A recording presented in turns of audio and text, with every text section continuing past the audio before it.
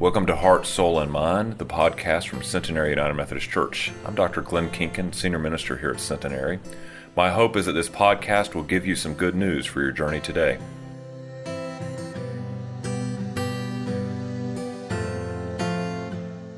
Our scripture lessons this morning come from the first book of Samuel, chapter 3, verses 1 through 10. Hear with me now the words of the Lord.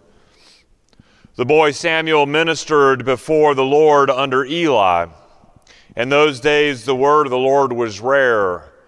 There were not many visions. One night Eli, whose eyes were becoming so weak that he could barely see, was lying down in his usual place. The lamp of God had not yet gone out. And Samuel was lying down in the temple of the Lord where the ark of God was. And the Lord called to Samuel. Samuel answered, "Here I am." And he ran to Eli and he said, "Here I am, you called me." But Eli said, "I did not call. Go back and lie down." And so Samuel went back and lay down. And again the Lord called Samuel, and Samuel got up and he went to Eli and he said, "Here I am, you called me." "My son," Eli said, "I did not call you. Go back and lie down." Now Samuel did not yet know the Lord. The word of the Lord had not yet been revealed to him. The Lord called Samuel a third time, and Samuel got up and went to Eli, and he said, "Here I am, you called me." And then Eli realized that the Lord was calling the boy. So Eli said to Samuel, "Go and lie down, and if he calls you, say, 'Speak, Lord, for your servant is listening.'" And so Samuel went and lay down in his place. And the Lord came and he stood there calling at other times, "Samuel, Samuel." And Samuel said, "Speak, for your servant is listening." This is the word of God for us, the people of God. Thanks be to God. Would you pray with me?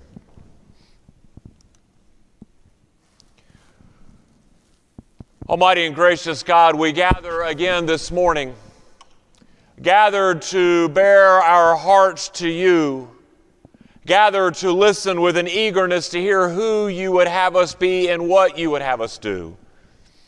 So, O Lord, speak to us so clearly this day that our souls might leap with joy, that we would not just be hearers of your word, but doers of your word. In your Son's holy name we pray. Amen. In pre-pandemic times, mid-January is the first indicator as to how well one will do on following through with their New Year's resolutions. I mean, usually by now, if you set the goal to go to the gym and to get in shape, you've been going to the gym, realize it regularly, but you realize you don't have a training plan like Couch to 5K or Absolute Abs or Arms of Adonis. Or maybe if you pledged that you were going to cook more this year, that you have been cooking up a storm in and out and day and night, but you have exhausted your menu repertoire and not sure what you will cook for dinner tonight. Or maybe if you pledged to read the Bible every day or just to read a book in general every day, you've been doing it, but you're not yet hooked, are you? Quite possibly that's the place we find ourselves. The novelty of that goal has worn off. And friends, that's where the real work begins. Because the race is not won as a sprint, it's run as a distance race. Constant and repetitious, doing it over and over again, going deeper towards that goal. 2 weeks ago, right here in worship, aided by Wesley's covenant prayer, we pledged ourselves to enter into a deeper, more meaningful relationship with God, a closer walk with Thee, if you will. And then last week, we remembered our baptismal vows and the importance of them and the gospel imperative that comes through them to reject evil and oppression, to resist temptation and to not turn back, and to even let God's grace and glory permeate all aspects of our lives. If we are serious, my friends, if we are serious about cultivating and maintaining a closer and deeper relationship with God, then now is the time for you and for me, for us to roll up our sleeves, to dig in on that goal. And so over the next 3 weeks, may the Wesley's Covenant Prayers serve as our training plan. And if we do that, if we let it serve as that becomes part of our habit, then maybe the transformation that happens in us, in our church, and in our world will be evident to each other and to everyone with whom we meet. In our text today out of 1 Samuel, it's that classic calling of a servant of God. It could be our calling. The story, as we look at its elements side by side with Wesley's covenant prayer, we see that it may truly be speaking to us and to who God calls us to be.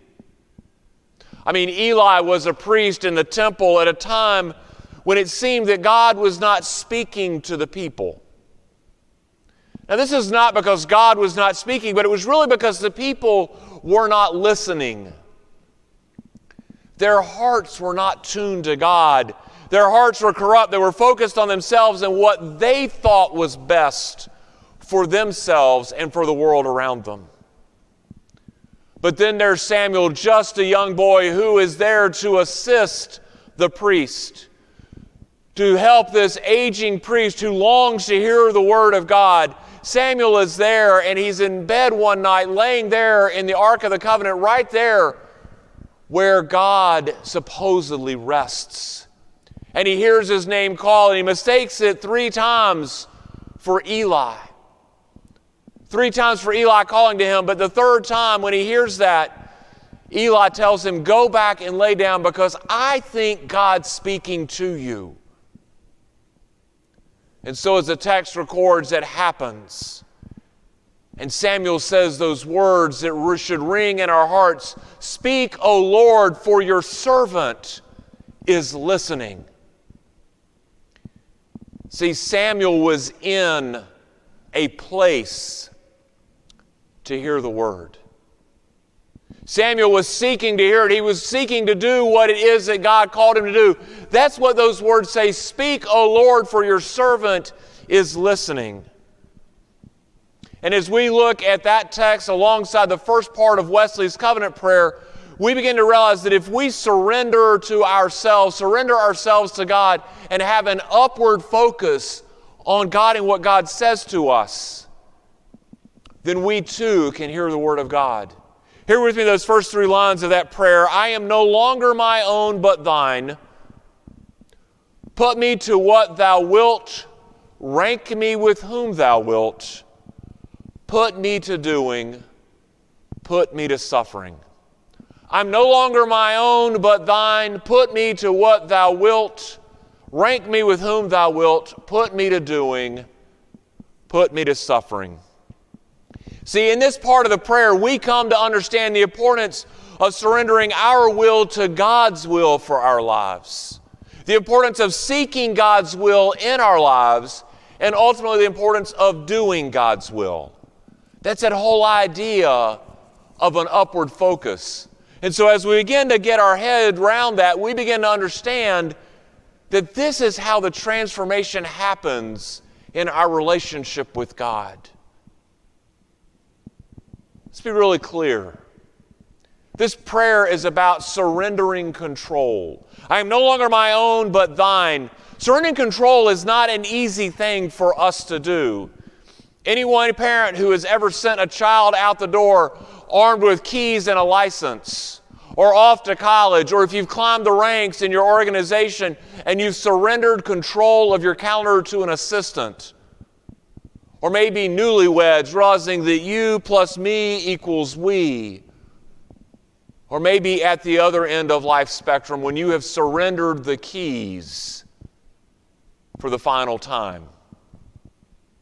Giving up control is not something that we as humans are good at doing, but surrendering our agenda, surrendering our self-interest, surrendering our personal desire for God's will, for God's agenda to prevail is what you and I, in fact, are called to do.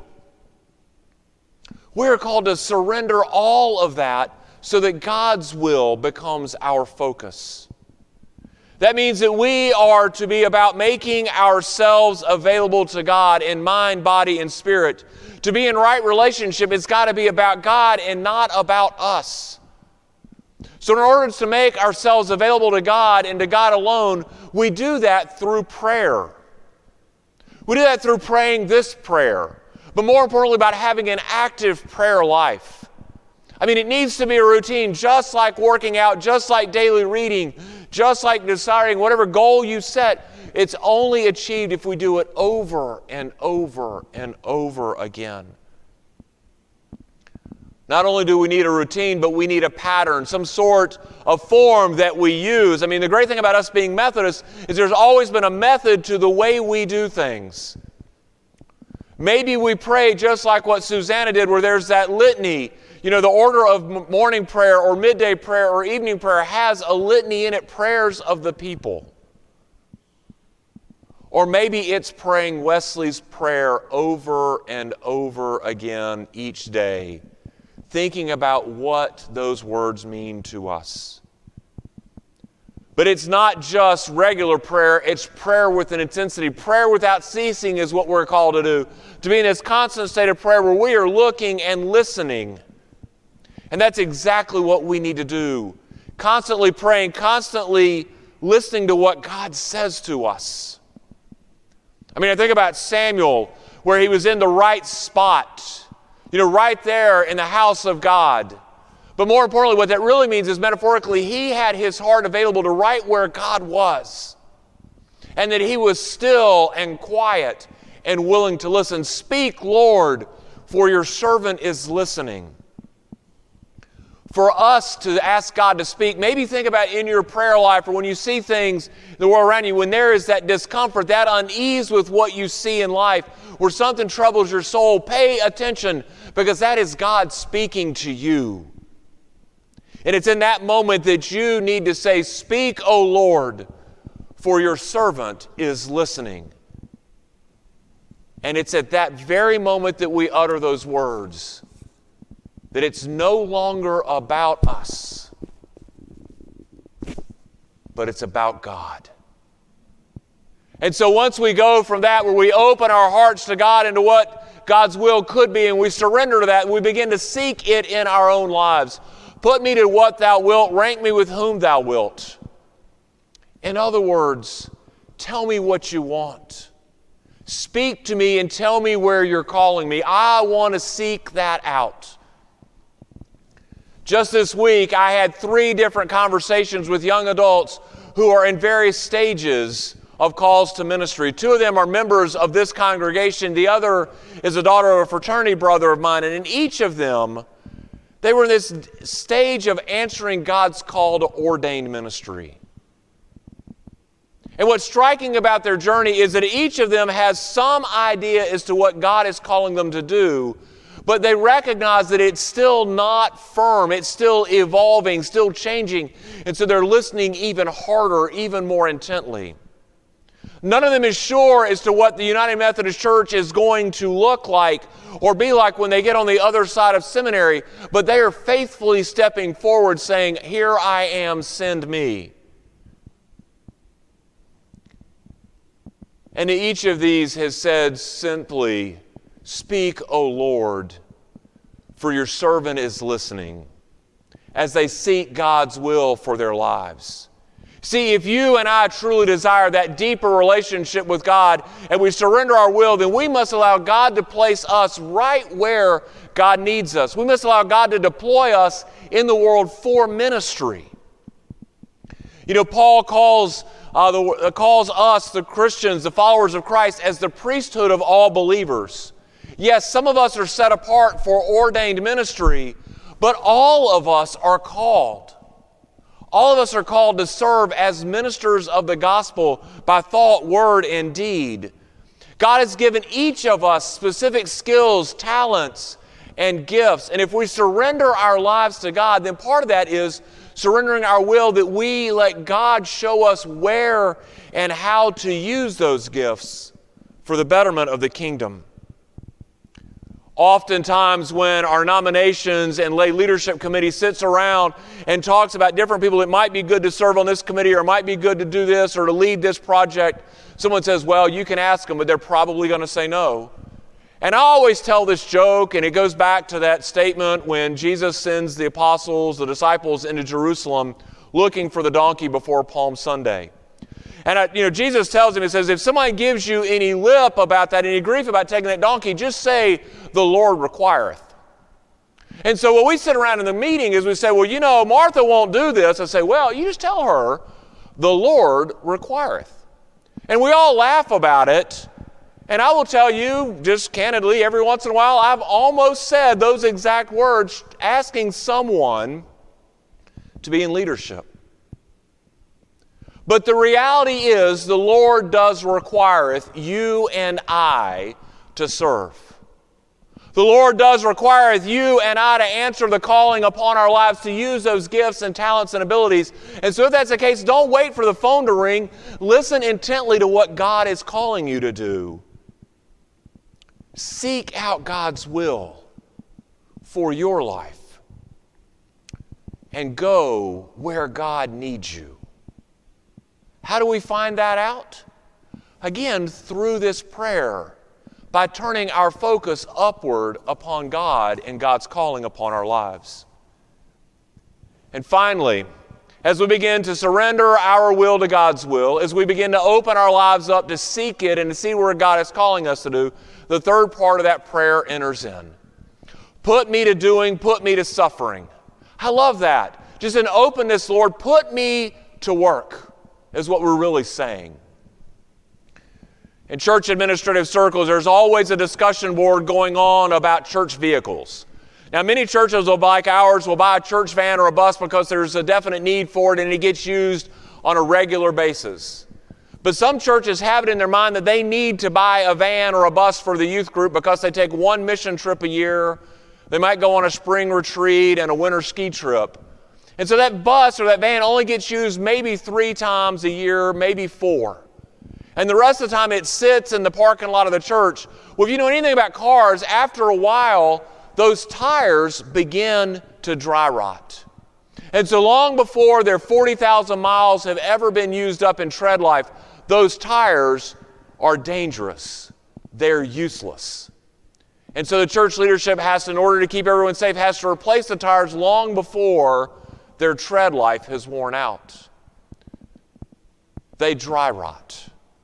Friends, the same is true for you and for me and our gifts and that which God has endowed us with. If we don't put them to use, if we don't seek that active relationship where we are living and doing what God calls us to do, the gifts and the talents that we have will dry rot as well.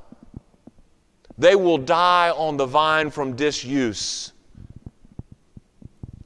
Now more than ever, for the sake of God's kingdom, we can't let that happen. The third part of the day's section of this prayer is all about that. It asks God to put us to doing, to put us to use, so that the tread life of our gifts gets worn up and used out for the sake of God's kingdom. And when we do that in concert with each other, think about what we are able to accomplish. To feed the sick, to clothe the naked, feed the hungry, clothe the naked, take care of the sick, house the homeless, to sing that all the world would hear the beautiful music of God's creation, to bring people to Christ and in relationship with God, all because we are willing to use our gifts and talents for the sake of improving God's kingdom. So here we are. The third weekend in January. Starting the third week, where that litmus test to see if our desire for a deeper relationship with God sticks or begins to fade out of the gate like so many other resolutions that we hope and dream of. But see, I think this is the most important one. This is the one that God really wants for us, and this is the one that will have the biggest impact on the world. But the first step for you and for me is to surrender our lives. To surrender our lives and ourselves to God, to take that upward look and say, Lord, use me where you will. Lord, show me where you want me to go. And Lord, put me to work. And when we do those things, people will see that there is a renaissance, that there is a rejuvenation, that the kingdom is building and growing and expanding like it has never grown or expanded before. Because simply we are focused on who God wants us to be and what God wants us to do. In the name of the Father, and the Son, and the Holy Spirit. Amen.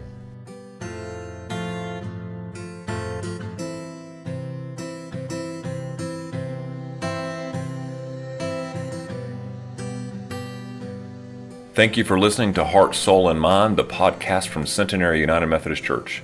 We hope that you'll consider joining us for worship on Wednesday evenings at 7 o'clock or Sunday mornings at 8:30, 9, or 11. Have a blessed day.